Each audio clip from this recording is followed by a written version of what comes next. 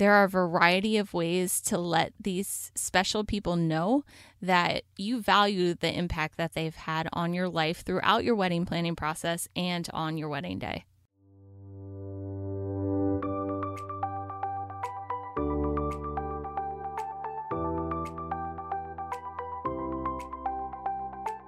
Welcome to the Plan Your Central Florida Wedding Podcast. I'm your host, Amanda Schmidt, editor of Greater Orlando's top wedding publication, Orange Blossom Bride.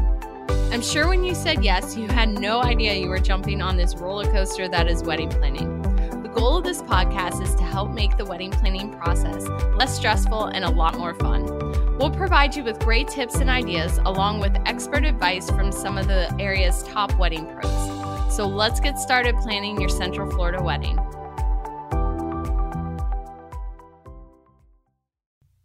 Welcome to this episode of the Plan Your Central Florida Wedding Podcast.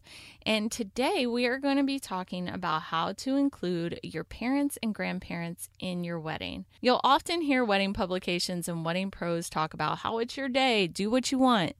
And I mean, if I'm being honest, I'm guilty of that as well.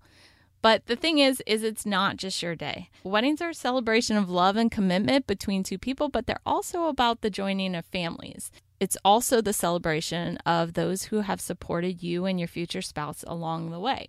Your wedding is a special day for your parents and your grandparents.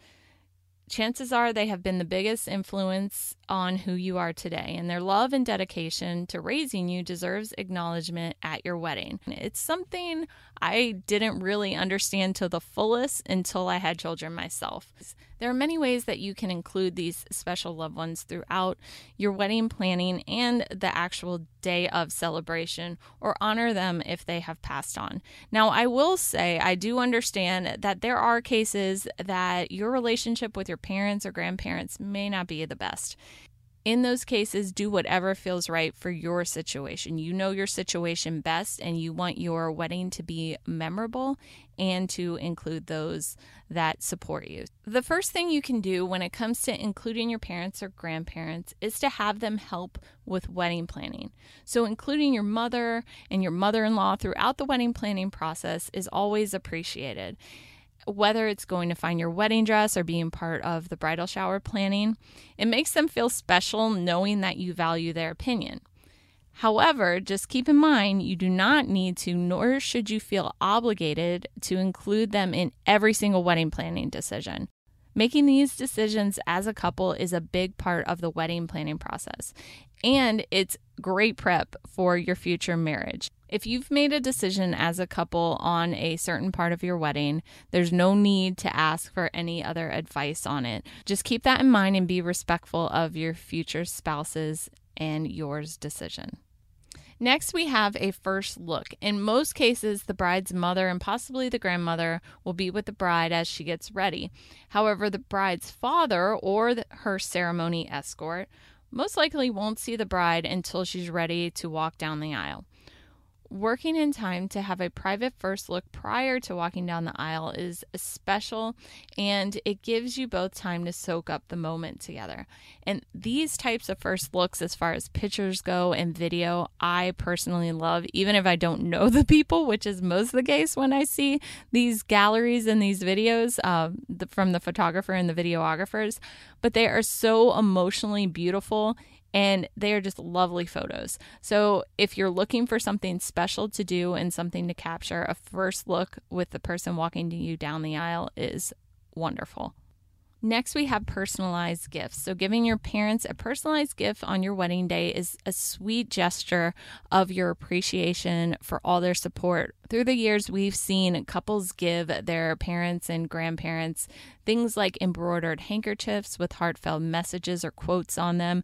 We've even seen ties that on the back of the tie, they have sweet messages for them to wear on the wedding day, or even engraved jewelry or cufflinks. So there's plenty of different personalized options that you could do and really make it meaningful for your parents and grandparents. Now, while we are talking about parents and grandparents, there are situations where we have honorary parents. Just as each of us is unique, so are the relationships that we have throughout our lives.